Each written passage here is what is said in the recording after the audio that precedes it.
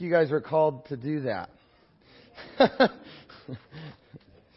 Especially when you start seeing tears in Ryan's eyes, you know something's going on there. Calling you out, buddy. Calling you out. Well, we're going to continue here. We're going to buckle up and get it going. I'm just speechless by that. And that, I think, is faith. And that's what we're talking about today, is believing and faith and doing things because you have a faith that God is alive, that He is doing things in you and through you, and that He wants to perform a miracle in places like the video that we just saw, and that He wants to do those miracles through you. But you have to believe in Him. You have to believe in the Lord and believe that He actually is still in the process and still in the business of doing what He's always done. I would encourage you, the Scripture is pretty clear about faith. Jesus notices our faith. It's important to Jesus. It's hard faith. When I think about faith, it kind of makes me cringe. I'll talk about it a little bit later, just with some of the experiences I had growing up. I'll just say it reminded me of pastors with shiny, sparkly suits that talked about faith. But as Christians, we're supposed to be people of faith. We're supposed to believe in Him, and we don't just believe in Him as an historical figure, someone who was alive 2,000 years ago, but we believe in Him today as the risen Lord. We're going to celebrate that next week, Easter, that He is not dead. He surely is alive, the one who is right now alive and active, working in this world through people like Ryan and Tamara. We believe right now Jesus Christ is the same yesterday, today, and forever, Hebrews 13:8. And a huge prayer of mine over the past 6 weeks is, as we're going through this position for a miracle, is just that faith would increase, faith would grow. As your shepherd, I care so much about you. I care about your faith, and I can't change anybody, and I can't force anybody to believe certain things or not believe certain things. But I do want to give you the opportunity to grow in your walk with the Lord, grow in faith. Because I just want you to know, I'm pretty excited these days, and I get that I'm always excited, but I really am. I am excited. I feel like 2016 has been amazing. I think the series, the last 6 weeks have been amazing.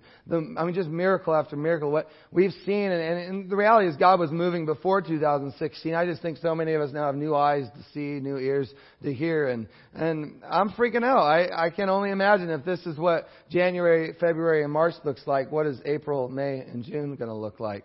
So I don't know about you, but I just like, wow, God, like I don't always understand where you're taking us, but you sure are taking us. So I better buckle up and make sure the airbags work, because you are moving.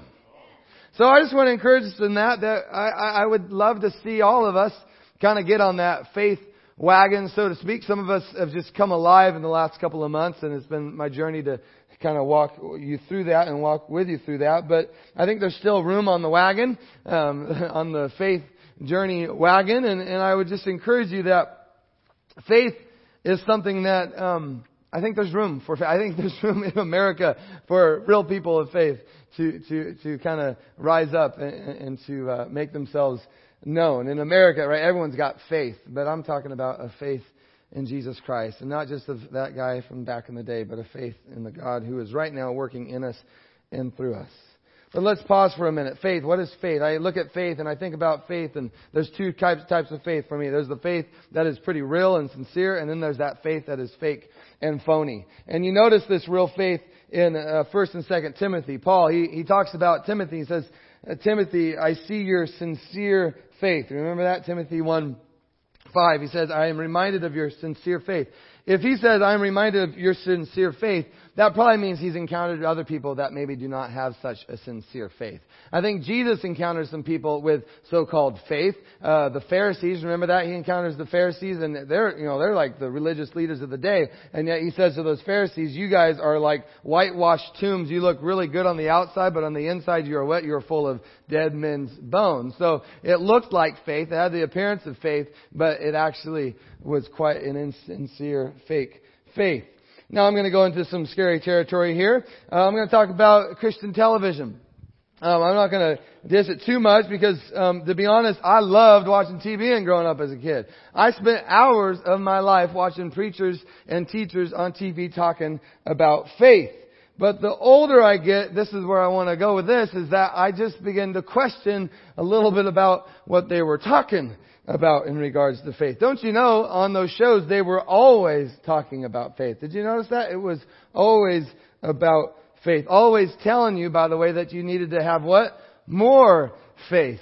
And it's true. Hebrews 11:6 tells us without faith it is impossible to please God. I believe that. Faith is necessary. But I have to be honest, I watched these programs and it kind of felt like if I was lacking in faith, the preacher on TV was more than willing to sell me theirs. Right? The Miracle Spring water, the cloth, I remember one time I got from a ministry I was supporting, I got the oil that had been poured over, Oral Roberts' hands and those types of things, or the signed book. And so I kind of walked through those things. Fundraisers. I loved watching the fundraisers as a kid because the fundraisers, remember that? It would be like, there's 100 lines and 99 of them are full, but one's, available. But then it got kind of boring, right? And so then it was like maybe 50 lines are full, 50 lines are available. So that's when they bring out the ringer, right? The guy and what is he talking about? He goes, you need to sow a seed of faith, sow a seed of faith. And he'd say, he'd say stuff like, there's a blessing out, there's a 256 blessing for the first 20 people to give $6,000. And the first 20 people to give $6,000, there's a 25 blessing. And the 25 blessing, oh, we got one, we got two. And then you'd see it like it'd go to like, everyone's calling, right? And they're like, and I'm competitive and I want all the lines to be full. And I'm like, yes, all the lines are full. And I would just watch that stuff. I loved it. And I'm telling you, it was always about faith, right? And you guys know the preachers, right? It would be like, you gotta name it and claim it. If you want to possess it, you gotta confess it, right? Confess it and possess it. Name it and claim it. And as a young man, this is just what I want to say. It felt like that's what faith was. Right? Faith was just me naming it and claiming it, possessing it after I confessed it. And as a young person watching TV, it felt like faith and all that stuff going on was really about me. Faith was about me getting stuff out of God, right? And more specifically, faith was about receiving material possessions, the things I was naming, the things I was confessing. Faith really felt like it was about me receiving things and the preacher receiving an offering, right? It was this beautiful exchange. I give you money and I get whatever I'm supposed to get that I asked for. One of the craziest scenes, it was like 20 years ago, I was a teenager and when I look back at it now, this guy was just crazy. But at the time, I thought he was brilliant. I remember this preacher speaking on one of the stations, and he was talking about how he had this issue. He was lusting after a Mercedes-Benz. And so he asked the Lord, he cried out to the Lord, put his faith in the Lord, that the Lord would give him a Mercedes-Benz, because then he wouldn't have to struggle with lust any longer. I'm telling you, I thought this was the coolest thing in the world. So he believed that the Lord would give it to him, and of course he did, as people call the 1-800 number. And so now he's got his Mercedes-Benz, and now he could focus on the Lord instead of lusting after the car. And as a teenager, with my own desires, I was like, yeah, sign me up. Like, first, I want a supermodel wife. Second, I want to have some NBA basketball skills. Third, God, could I have $1 million? In fact, could I have $2 million? Because don't you know I'm feeling generous, I'll give the other $1 million to the church, right? That's what I did when I played bingo as well. God, man, if you give me B6, half of this money is going to you.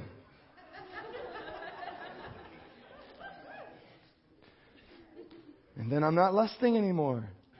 My life will be used all to the glory of God. But if faith really worked that way, wouldn't everyone be a Christian? Right? Faith wouldn't be faith. You wouldn't need to have faith in God.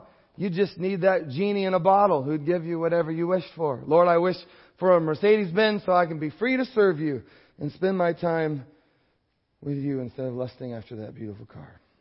Do you know how stupid that is? Because what happens after you get the Mercedes? You just lust after something else. And this isn't a message against Mercedes. I like Mercedes. If I had a Mercedes, awesome. Like, cool. I think it's a great car. Trevin, who I actually forgot to pick up for second service, who's sleeping right now. That's totally my bad, and I just remember that as I'm talking, which is awesome. And my wife is at work. Oh, man. Woo. I'll tell you, if I got that Mercedes, do you think Trevin would be happy? Of course he'd be happy. I'd be the coolest stepdad in the world. But So I'm not against Mercedes. I just feel like when we manipulate it or dumb down faith to just being about getting what you want, what you desire, that is so far less than what the Lord asks us to have. And yet I see it. So many Christians trapped in this way of thinking that faith is all about you. And by the way, I'm also not against people being blessed financially. In fact, I find great joy. Don't you find great joy when your friends are overwhelmingly blessed by God in this way? I mean, that makes me happy, because without them, by the way, this probably wouldn't be happening right now. The doors wouldn't be open right now. In the last 6 years, the gifts of $10,000, of $15,000 that we have received from people that just have generous hearts that the Lord has blessed, and they're using those resources in healthy ways. I'm not against that.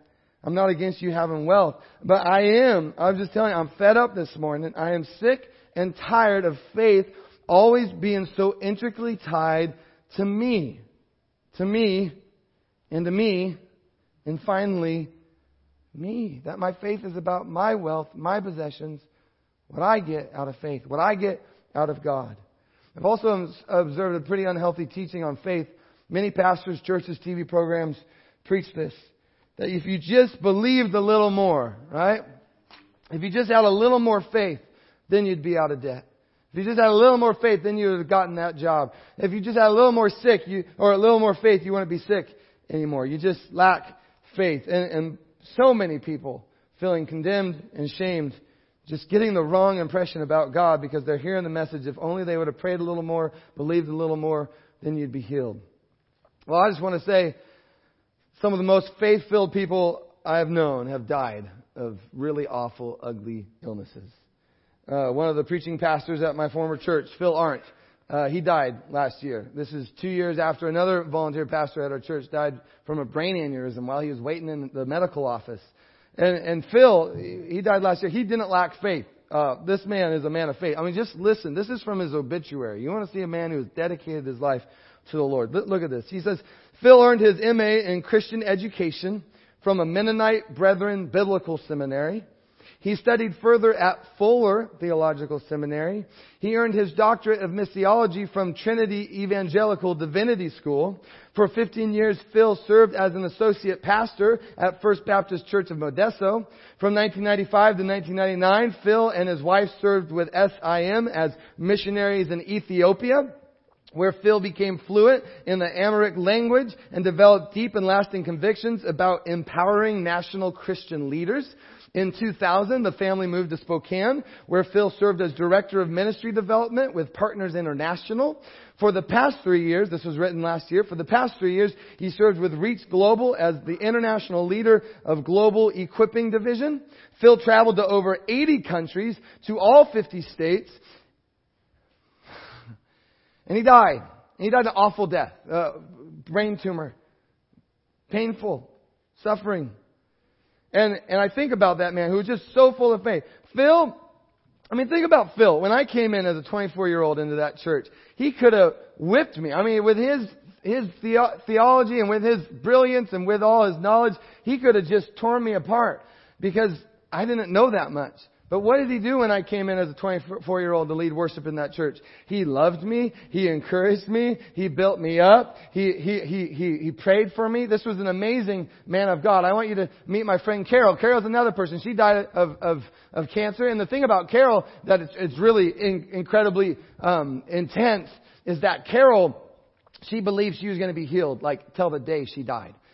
She honestly believed that the Lord had told her that the cancer would be gone. And of course we can say, well, yeah, she was healed, when she went to be with the Lord, and we know that's true. But no, that's not what she was talking about. She was talking about like the Lord is going to remove my cancer. I'm not going to have cancer anymore, and I'm going to be healed. She believed that till she died. This is a lady that loved the Lord. I didn't know that you weren't supposed to come over to the Bursch house once or twice every week and give my mother massages because my mother struggled with chronic disease or pain, and this lady would come twice a week to massage my mom so that my mom could cope with life. I didn't know that wasn't normal. This was an incredible lady. When my fiance called off my wedding, I have a letter written from her. This is just literally a couple of weeks before she died, and she still thinks she's going to be healed. Telling me, Dan, God's got plans for you. God cares for you. God's with you. I mean, come on, church. If anyone should be healed, it should be her. But see, we have to be careful about how we view faith. Because there is a higher purpose for faith. Unlike the faith preached in many pulpits where it is about me, myself, and I, there's a faith that is not self-absorbed. There's a faith that is not just about me living a long, pain-free, happy life. But instead it is a faith that is for the benefit of others and to the glory of God. Not to your glory, but to the glory of God. There's a faith that changes lives. There's a faith that impacts those around you. And it is a faith that lasts longer, way past when you leave this earth. It affects even generations upon generations. When I think about Phil and Carol, think about the people in your life, the people of faith who've passed on. Think about the effect, the impact that their faith is still having to this day. Their faith in God is still advancing the kingdom. See, it's a faith that isn't selfish at its core. Again, so many sermons just take faith and make it so selfish about my happiness and my wants and my needs and my life. But instead, they have a faith where the core of their faith isn't about them. It's about a God who loves this world, who did not come to condemn it, but to save it. And He actually is going to use you to play your part, to play your piece of the puzzle for however long that is, whether it is long or short, that you would faithfully play your part. And as you play your part in faith, God's love will be advanced throughout this world. That's a different kind of faith. Do you have that kind of faith? A selfless faith. It's so important. It's extremely powerful. You see this kind of faith in missions. That's why I think it's so important that we be involved in world missions, because missionaries are crazy. Have you met one? And just the incredible faith that missionaries have. They possess this selfless faith in God that isn't about advancing their own kingdom. It isn't about them getting what they want out of God. Instead, it's a faith that longs and desires to see the advancement of God's kingdom and His true word. I mean, look at how they were moved at just the idea of the Word of God being placed in the hands of people who have yet to read it in their own language. It's a crazy, absurd faith. It's a faith, by the way, that has affected entire tribes, nations, all over the world. There's so many stories. I just want to share a couple of faith. These people who went in faith, served in faith, and sometimes died in faith. And I want to share these stories because, especially with missionaries, you see that in our own lives, many of them who gave their lives for God in faith, they never saw with their own eyes the impact of their lives. I mean, praise the Lord for Ray Wright.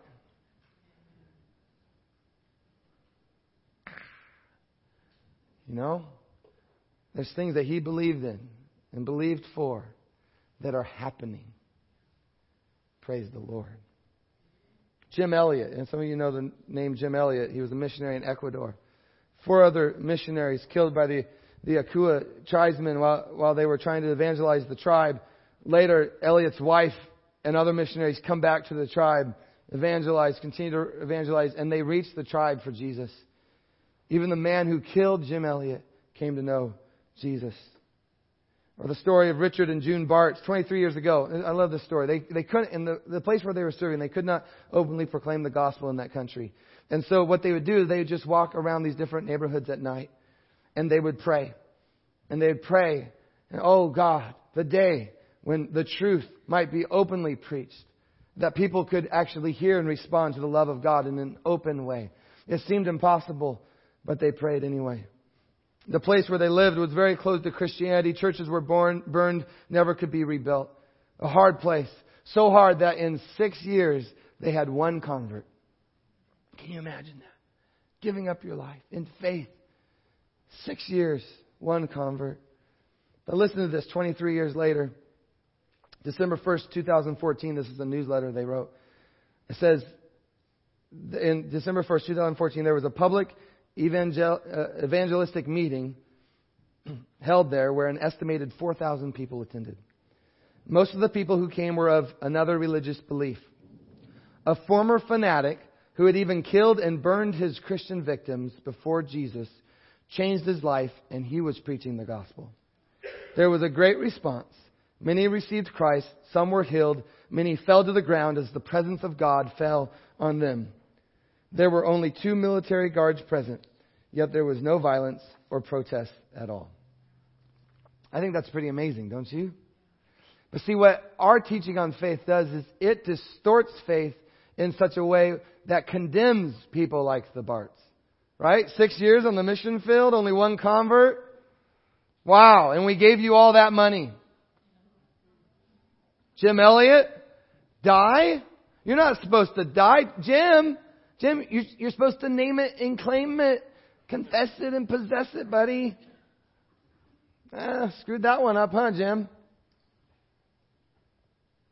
And yet, when you look at that kind of faith, if you only had more faith, Jim, if you only had more faith, Barts, that's messed up, church. That is distorted, demented. That is a misleading of what it means to have faith. So I want to say this very clearly this morning. Sometimes those who remain steadfast in their belief, in their faith, even when they don't see the things that they believed for, these are the ones who express the greatest faith. LifeSpring, listen up. Sometimes God gives you faith for something that you don't get to see, but that others will get to reap the harvest of. Are you good with that? Or is faith just about you and your happiness and you getting all the things you want? What is life about? You got to be honest with it. What is God about? Are you just manipulating God so that you can be happy and get all the things you want? Or is your life truly there for a higher purpose? For maybe purposes that you don't even get to share the benefits while you're on this earth. But you know that you're playing your piece, your puzzle piece of a greater story of God's love on this earth. It's a challenge, isn't it? Because think about it. When you first came to church, you came because it was neat and it made you happy. It's much harder when you come to church to die and give up your life and lay it down for others. It's a challenge. It's a challenge. In the book of Hebrews, chapter 11, we get to hear a little bit about this. It's a great commentary on faith. It's a list of names of people who didn't get what they believed for. Yet the Bible says they died in faith, the world was not worthy of them, and all those listed gained approval through their faith. It's Hebrews chapter 11, verse 13. All these, they died in faith without receiving the promises, but having seen them and having welcomed them from a distance and having confessed that they were strangers and exiles on this earth. It says later, they were stoned, they were sawn in two, they were tempted, they were put to death with the sword. They went about in sheep skins and goat skins, being destitute, afflicted, ill-treated, men of whom the world was not worthy, wandering in deserts and mountains and caves and holes in the ground. All these have gained approval through their faith. It doesn't sound like they got the Mercedes. But see, that's what I love about the spiritual giants of this world. That's not what faith was about for them. Faith wasn't about them. And praise the Lord that they lived the lives they lived, because think about it. Right now we are standing on the foundation of the faith that they have displayed and that they expressed. How many martyrs, how many people who sacrificed their life for truly the advancement of God's kingdom, that He might save the world and not condemn the world. Save it through Jesus Christ. And they laid down their lives for something bigger, better, and greater than themselves. These people, they were mocked, they were tortured, they were killed in horrific ways. But they were killed as people, men, women of faith. And their faith has laid the foundation for which we stand upon as Christians.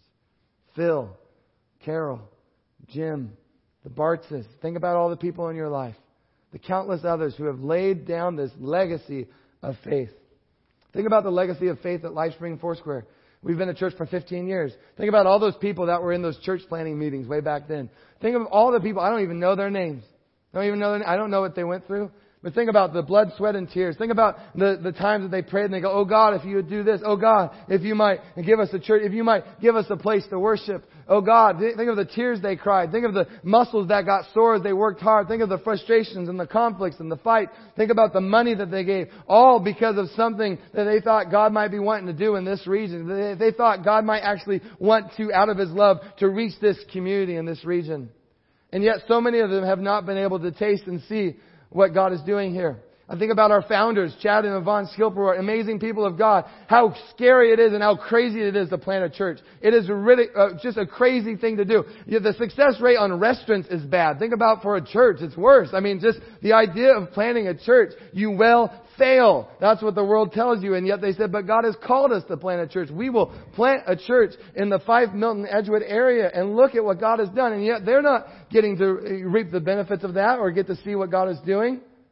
And yet their faith wasn't about themselves. Their faith was about God and others. Do you have that kind of faith? I hope this challenges you this morning. Because again, thousands upon thousands of sermons that say faith is all about me and getting what I want out of God. But can you have a faith that is actually saying, I surrender, I lay down my life, surrender my life, and God, I have a faith that you will use my life for your glory and your perfect will. Do you have that fire within your belly, church? I do. I love it. I love what God has done here. It is a blessing. I mean, just think about it. We don't deserve any of this. And yet, so many people of faith walk through incredible hardships for us to be able to stand here. I hope that we have that kind of faith, that the people that come after us, as Pastor Randy said, that these kids, the next generation, that they would be able to stand upon the foundation that we have lived and we have laid. Now let's talk about faith and the idea of salvation. I think hopefully we understand that it's through faith that we're saved. One of our big beliefs as a Foursquare Church is not by works, right? So that no one can boast, but by the grace of God through faith. So that's how we're saved. Faith. That's pretty amazing. By the way, that also means that I do not have time to talk about everything there is to talk about on faith. I have a 4-hour message, but I got about 10 minutes left. So, faith. But remember Abraham. How was Abraham, his faith? He believed in God and it was credited to him as righteousness. Romans 4, you see that. Abraham, it says if he was justified by works, then he had something to boast about, but not before God. But it wasn't about works, right? What does the scripture say? It says Abraham believed God and it was credited to him as righteousness.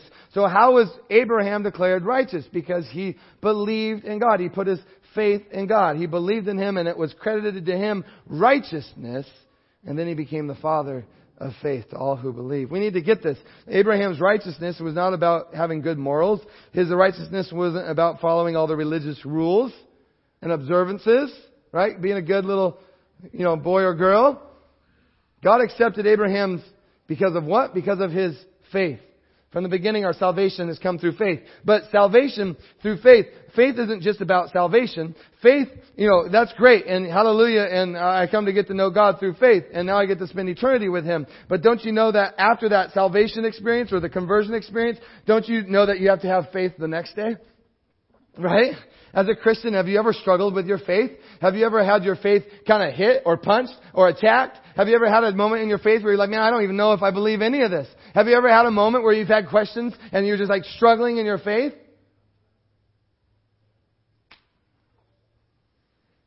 It's a struggle.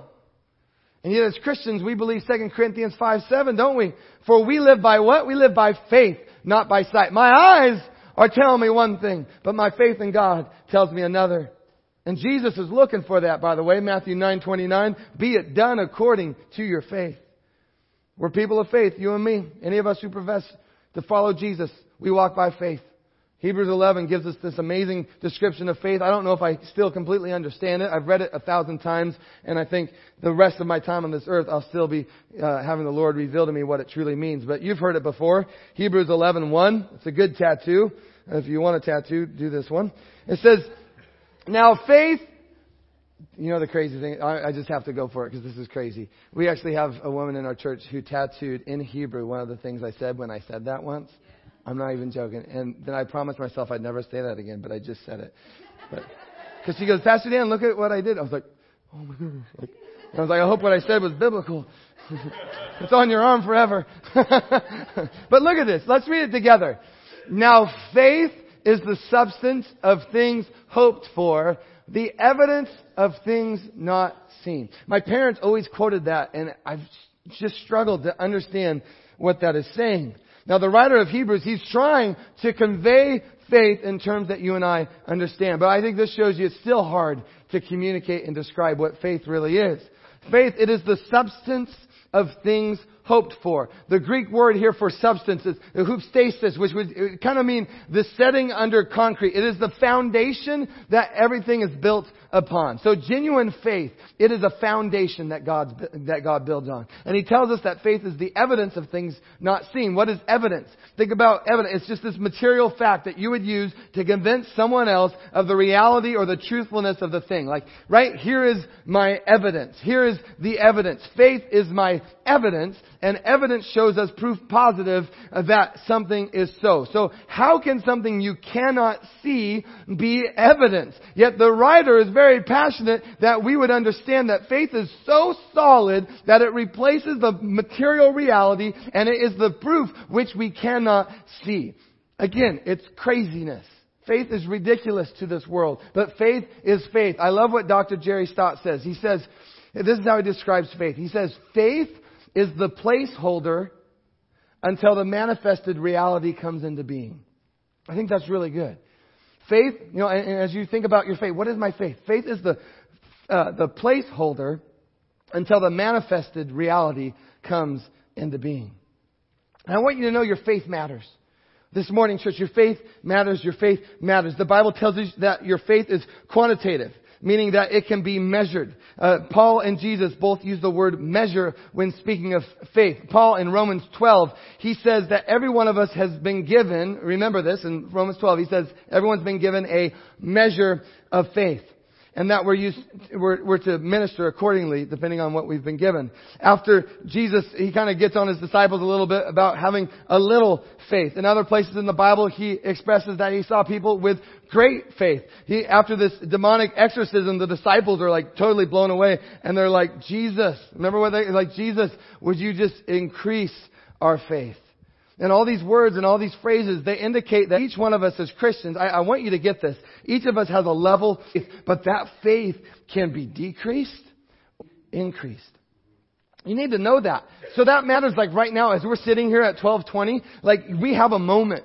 We have an opportunity for the Lord to increase our faith, regardless of how you came in this morning. He's not here to judge you and to condemn you. He is here to actually encourage you to speak into your life, and that you might be able to actually increase in your faith. Well, how do you increase in your faith? I want to give you 2 principles real quick. First one, to increase your faith that has been given to you.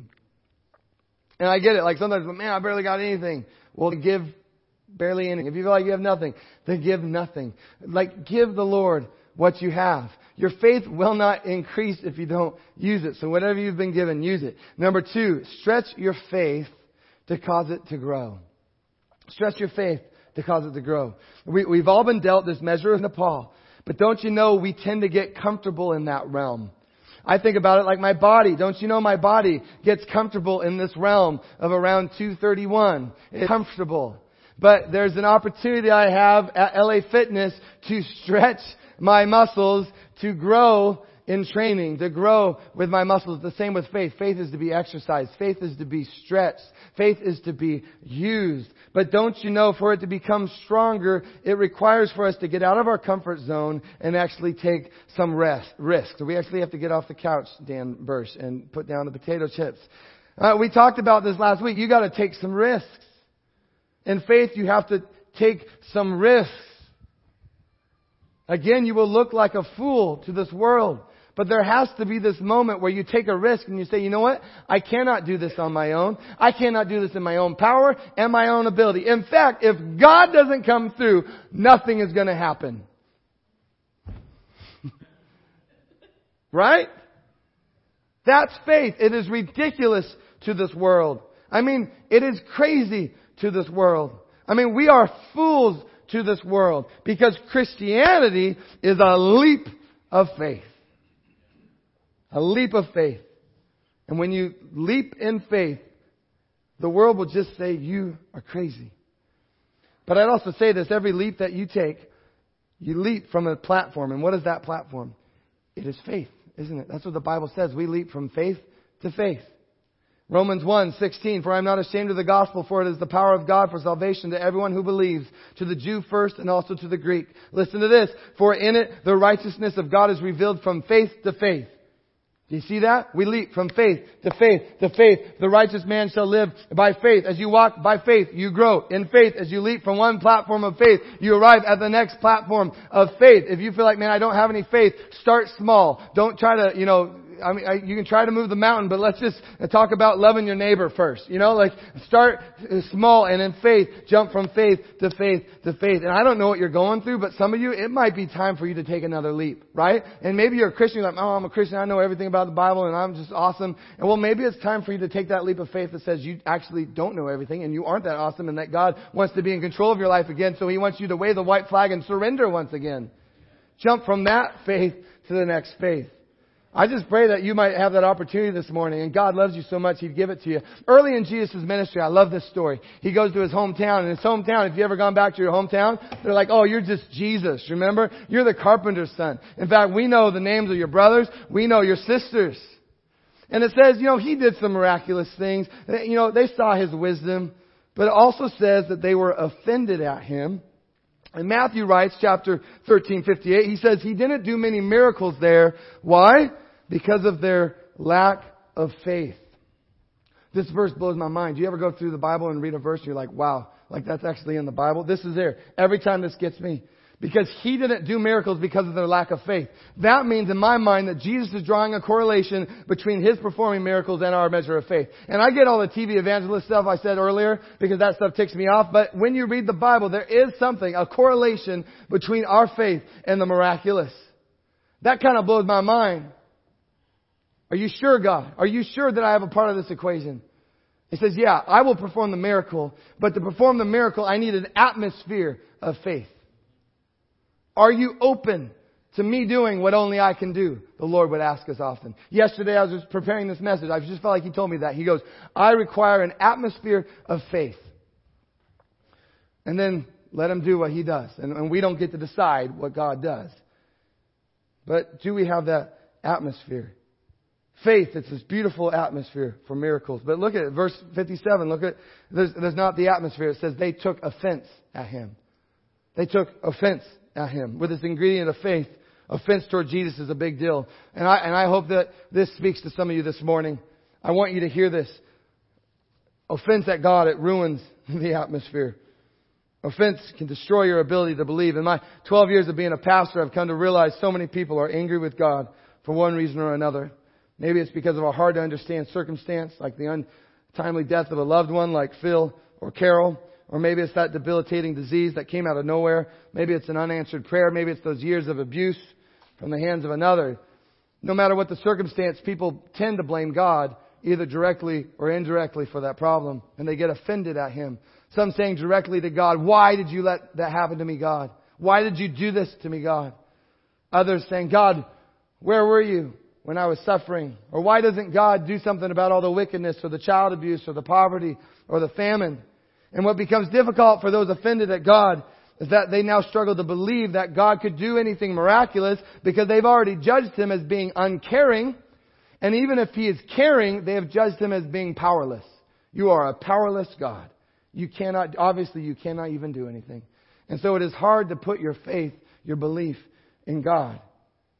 And if you find yourself needing a miracle and yet you have become offended at God, I urge you this morning, be reconciled with God. I get there's questions and fears and emotions and hurts and anger. But I just want to say it again, as the Bible would tell you again and again, that God loves you very much. In fact, He loved you so much that He's willing to die for you rather than allow you to spend eternity apart from Him. In this world, I've been in it long enough to see that it is confusing, it seems to be unfair, and it is very, very cruel. But don't put all of that on the Lord. God is for you, not against you. He never told you or promised you that you would live a pain-free life without trouble. Jesus is pretty clear in John chapter 16. I mean, He's talking to His disciples. Jesus loved His disciples. I mean, if there was love for somebody, Jesus loved His disciples. He said, brothers, disciples, the ones who I love, in this world you're going to have trouble. In fact, every one of you except for John, you're going to die from the hands of another. But take heart. I have overcome this world. This world is hard, and then it seems to get harder. But put your faith in a God who has overcome this world. I was talking to a lady after first service. I said the problem with so many of us is we actually think earth is better than heaven. We don't honestly believe that heaven is better than earth. And until you actually believe that the place that God has prepared for us is better than earth, we're just going to be grabbing onto this thing. And, our faith is all about this life. Man, this life, this world, this day, what I'm doing here. God, me. Happy. All my life. Me, myself, I. Just consuming. Until you actually believe heaven is better, you go, God, just whatever you do.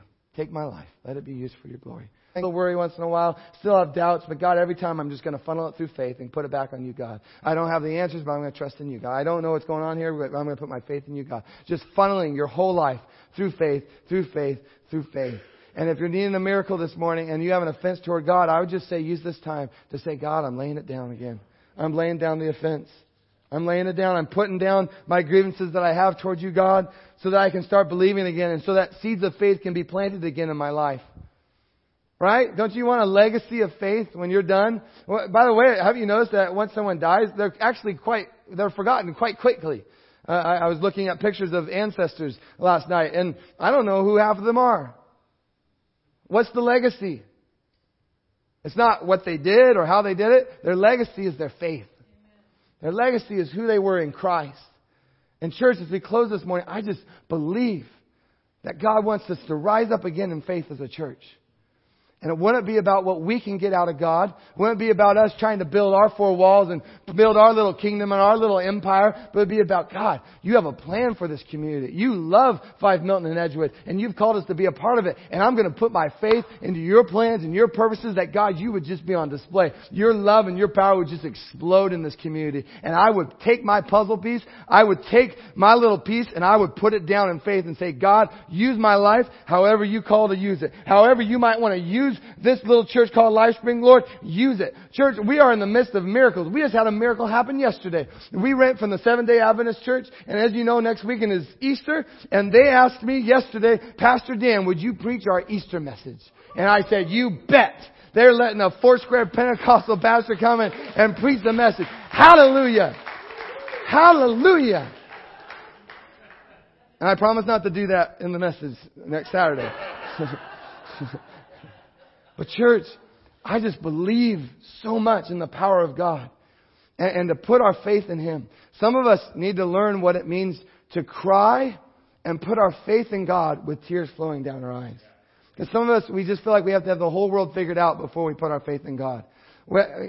There's just something about some of us need to go, God, I am in so much pain. I'm hurting so bad. Everything around me doesn't seem to make sense. But God, remember Peter? I mean, Jesus gives this message. If you love me, if you're going to follow me, if you're going to be my disciple, He says, you got to eat my flesh. You got to drink my blood. And everyone says, this man is crazy, right? And they all leave. They all leave except for His 12 disciples. He looks at His 12 disciples. Jesus is like, you going too?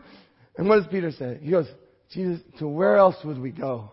Because you have the words of eternal life.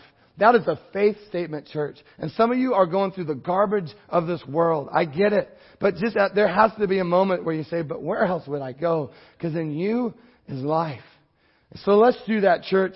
It's 12:31. Let's pray to the Lord. Lord, I just pray right now that we would be a people that would just lay it down upon you, God. And that we wouldn't try to write a book on how to manipulate you or how to work you, God, or how to make you that genie in a bottle. We would stop making you the jackpot or the spiritual ATM machine, Lord. But we would instead in faith say, God, here's my life. Now you do the supernatural. You do the impossible. You make a way where there seems to be no way. And let it all be for your glory, God. Even if I die, if my last breath is today, Lord, may it be for your plans and your purposes. And may your plans and purposes prosper, Lord, on this world. Will your love spread through this community, Lord. Would your love just be an unstoppable force, Lord, that each one of us as we rise up in faith, we would say, enemy, you lose. Enemy, you lose. Enemy, you lose. That our lives would be all to the glory of God. Each one of us in faith being poured out for you, God. God, I just pray that you would give us those opportunities. God, would you make it so painful to us, Lord, that we would have to say no to you again and again and again and again. That your voice would be so clear that we would actually verbally have to say, no, I'm not going to do that, God. That you would just continue to make your will and your plans and your purposes purposes clear to the people in this church, God. And I pray for those that stop saying no and actually say yes to you, God, that they would be caught up in the rivers of your life, Lord, caught up in the rivers of your Holy Spirit, that truly, Lord, rivers from their bellies would begin to flow, Lord, of your Holy Spirit, and they would just begin to be rushing down, raging waters of your Spirit, Lord. I pray for a move in some life. Lord, I know that there's a couple people right now at the second service that they have been fighting against you, Lord, and it's as if they were going against a river, trying to walk upstream. And I pray, Lord, right now, Lord, with tears in their eyes, they might be able to say, God, I'm done. I surrender. I wave the white flag. Instead of trusting in my plans and my purposes and my will and my dreams and my hopes and my vision, God, I'm laying it down and I'm just going to ride the waves. I'm going to ride the rapids of your river, Lord. And I just pray that over those people right now, Lord, that they might be able to surrender to you, God. Surrender to you, God. It's hard to surrender. It is not easy. Anyone that is in this place right now that's going to surrender to God, I'm proud of you. I'm proud of you. I love you. I encourage you. Keep it going. I know it's hard, but keep it going. God's with you. He's not for you. He's not against you. He is for you. Just continue to speak, Lord. Continue to speak even now, Lord. There's some people, Lord, that they have an illness, Lord, and you have not healed that illness, and they've asked for you to take that illness away 1,000 times. And they're like, maybe God is not in the business of healing. God, I pray right now that they would ask for healing 1,001st time, Lord. That they would just continue to press into you, God, and press into you, God, knowing, God, that you are answering that prayer, Lord, and their life is being miraculously healed by the name of Jesus, and their life is being formed and transformed into the beautiful expression that you want it to be, Lord. We do not get to dictate how long we are on this earth, Lord, but we do get to dictate how we're going to spend today, and we choose today to live for you, Jesus. Even in sickness and in health, Lord, we are married to you. You are our husband. We are your bride, Lord, and we love you, Jesus. We put our faith in you, Jesus.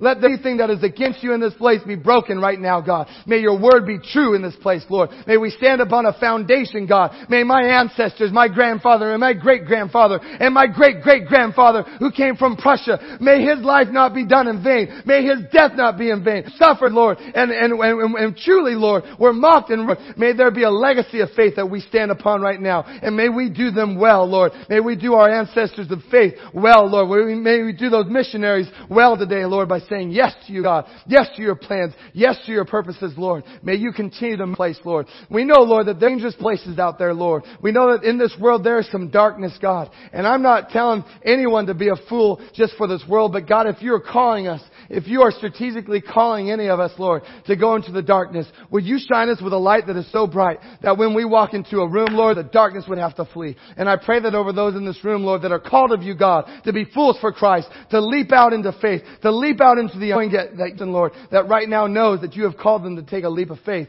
a faith that is built upon a platform of faith, Lord. Right now, would you plant that within them? I know that by the time they get home today, Lord, there's going to be 1,000 things of this world that will tell them it was just emotionalism, to tell them it was just an idea in their head, but Lord, you seal it right that the Word of God is speaking, and you have called them to do the ridiculous. You have called them to do the crazy. You have called them to do the impossible, Lord. I pray that over their hearts right now, seal it on their hearts, Lord. Thank you, Jesus. Thank you, Lord. Thank you, Jesus. Thank you, Lord. Thank you, Jesus. Thank you, Lord. Thank you, Jesus. God, we want to ask as well, Lord, right now, for anything that seems impossible in the world of marriages, Lord, that you would do a move right now. Because in our marriages, we have it all figured out. We know how it's going to play out. We know how the fight is going to begin. We know where the disconnect is going to happen. And God, we need you to do a miracle that is more than our brain cells can handle. There needs to be new routes and new pathways and new ruts in our brains, Lord. Because we've tried everything on our own, Lord, to fix our marriage. But Lord, we need a creative miracle. As you spoke to Abraham, that you speak things into existence that which did not exist, you are going to right now in marriages, Lord, marriages in this room, you're going to speak things into existence that did not exist. Show us ways that before, Lord. I pray for a call right now, Lord, that you would be on display in the marriages in this church, Lord. Thank you, God. Thank you, Lord. And Lord, as we head to Easter, Lord, I just pray that you would be heavy on our hearts, that we'd stop making it all about me, myself, and I. God, would you show us how much you love the world and that you love... There is no plan B. Church is your plan, Lord. Help us, God. Help us, Lord. Help us, Jesus. Help us, Jesus. Hallelujah. Hallelujah. Church, and you can raise your heads. I just want you to know we have these palm fronds, and that's the silliest name ever. But you get a from for free. from for free. Say that 5 times fast. But what's cool about this is, remember they waved him and they set him down and Jesus came in on the donkey and they're like, here comes our king. The crazy thing, if you've ever watched the Easter cantata, like 5 minutes later in the Easter cantata, what do? They yell, crucify him. And as a kid, I never understood that. Like the same people that were doing that are saying crucify. Who we are outside of Christ, isn't it? We think we wanted a king. He wasn't the king that we thought he was. And we're like, well, kill him.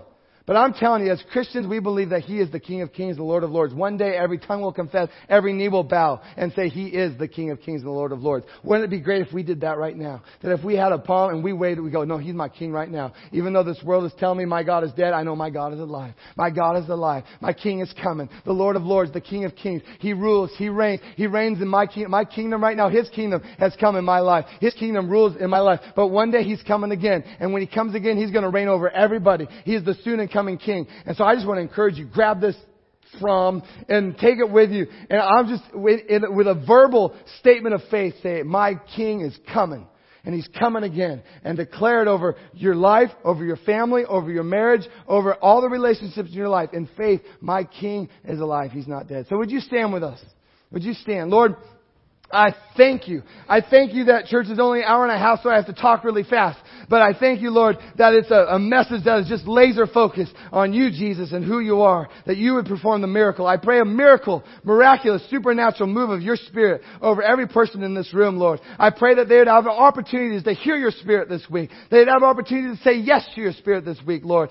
Holy Spirit, would You just continue to pursue them and pursue them and pursue them, Lord. And that with tears in their eyes, even with a heart that is broken, they could come to You, Jesus, and say yes to You once again. Lord, we pray that faith would arise in this place, that worship would arise in this place, that people would sing Your praises, Lord. I pray for anyone, Lord, that feels like they have no more breath to give, they have no more faith to pour out, that right now You would just pour them, just overflow them with Your Spirit. Just even now, a deluge of Your Spirit, Lord. And just a receiving of Your Spirit on this place, Lord. So that they'd be able to come out of here and say, no, I have faith again. My faith is increased. My faith has risen up. My faith is here and I put my faith in God. Lord, over each person that needs a miracle, Lord, would You just continue to speak to them Your health, Your wisdom, truly, Lord, Your provision over every person in this place. In Your wonderful name I pray. Amen. Amen. We got about 60 people going to the Seder. I'd love to see 80 people going to the Seder. Also Sunday morning, way too early, 7 a.m. service. The rest is history. Have a good week. Happy Easter. That's just too much to talk about.